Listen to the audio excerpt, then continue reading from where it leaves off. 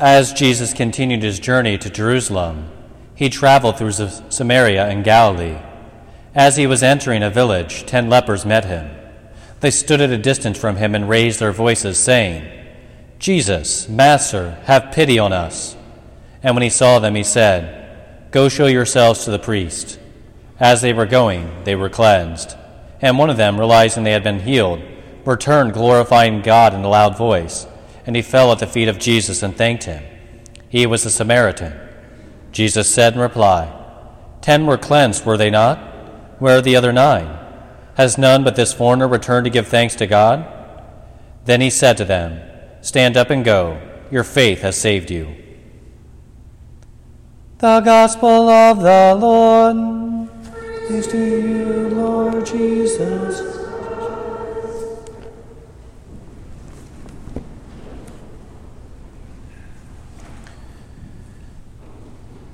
As I have noted many times, I have a deep love for J.R.R. Tolkien and his Lord of the Rings saga.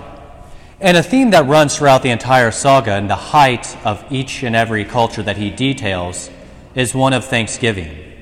And even there's this practice that I love that he details for the hobbits, that the hobbits on their birthday do not receive gifts, do not receive birthday gifts from others, but instead, in thanksgiving for the life that they have been given, they give gifts to everyone else. Now, obviously, it's not anything extravagant, but I love the idea behind that on their birthday, instead of everyone kind of doting on them, they make an act of thanksgiving for the gift that they had been given.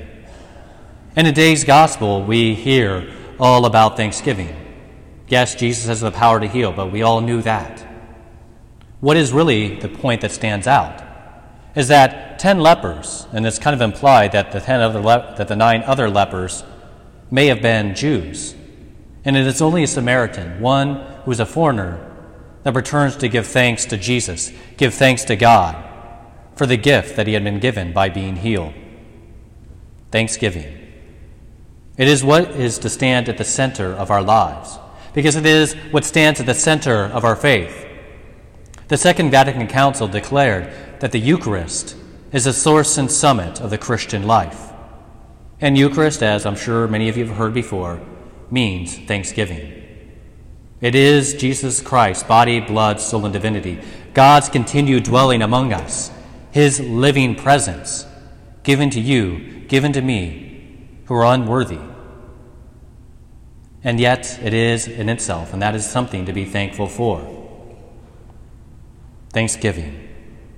So often it is easy, I know for myself, to fall into the rut of bitterness, the rut of not good enough, the rut of, well, I'm alive, but I don't have much else.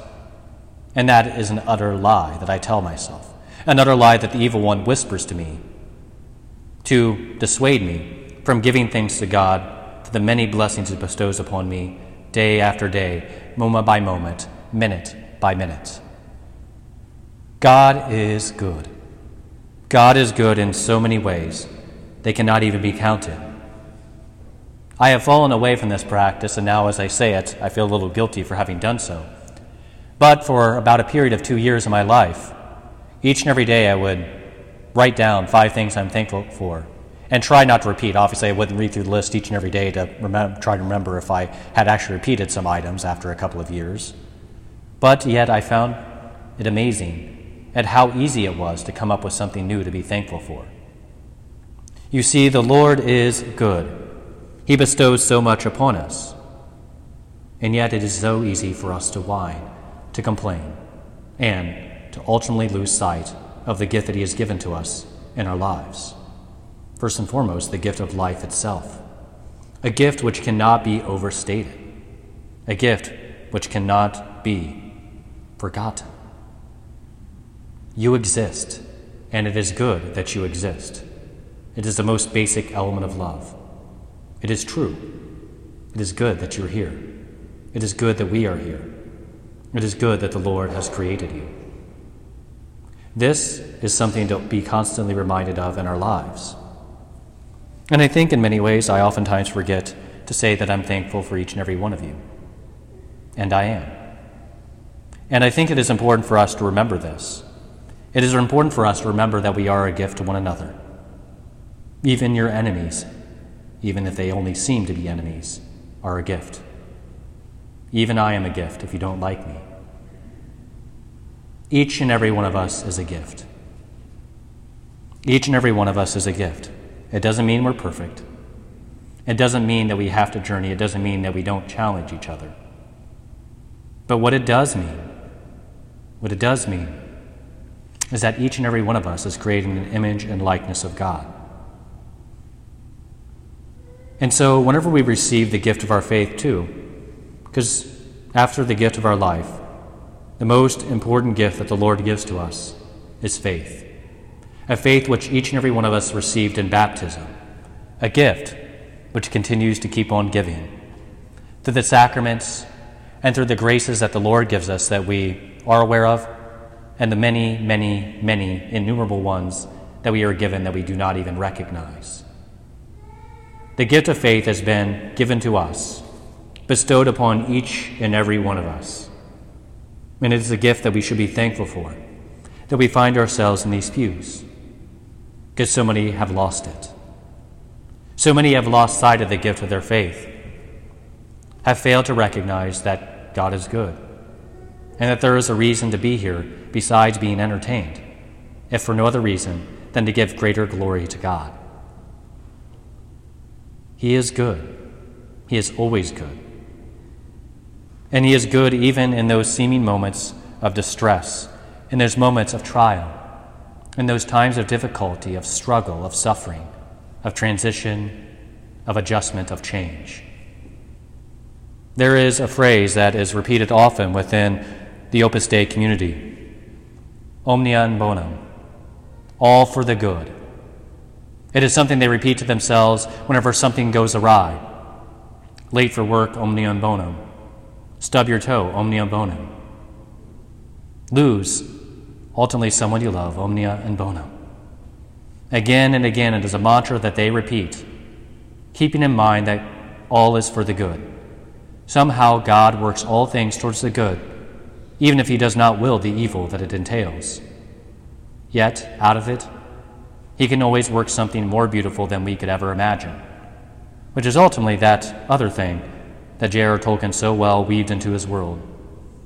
That despite the sadness, the loss, the trials, and the suffering that so many of the characters throughout it suffer, in the end, Lord of the Rings is a story of one, a story of God painting a beautiful tapestry through the reality of evil that they have to suffer through and overcome by ultimately surrendering to the good.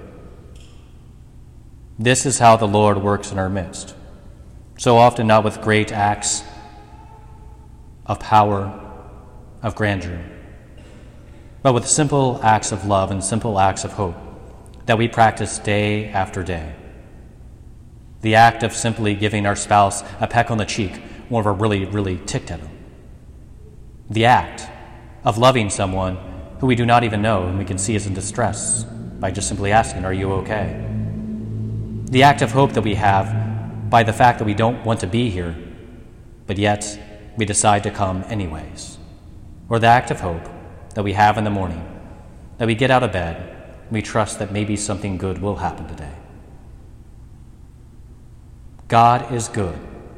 God is good to you. He is good to me. He is good to each and every one of us. Do not act as the other 9 lepers, because so much of humanity does act in that way.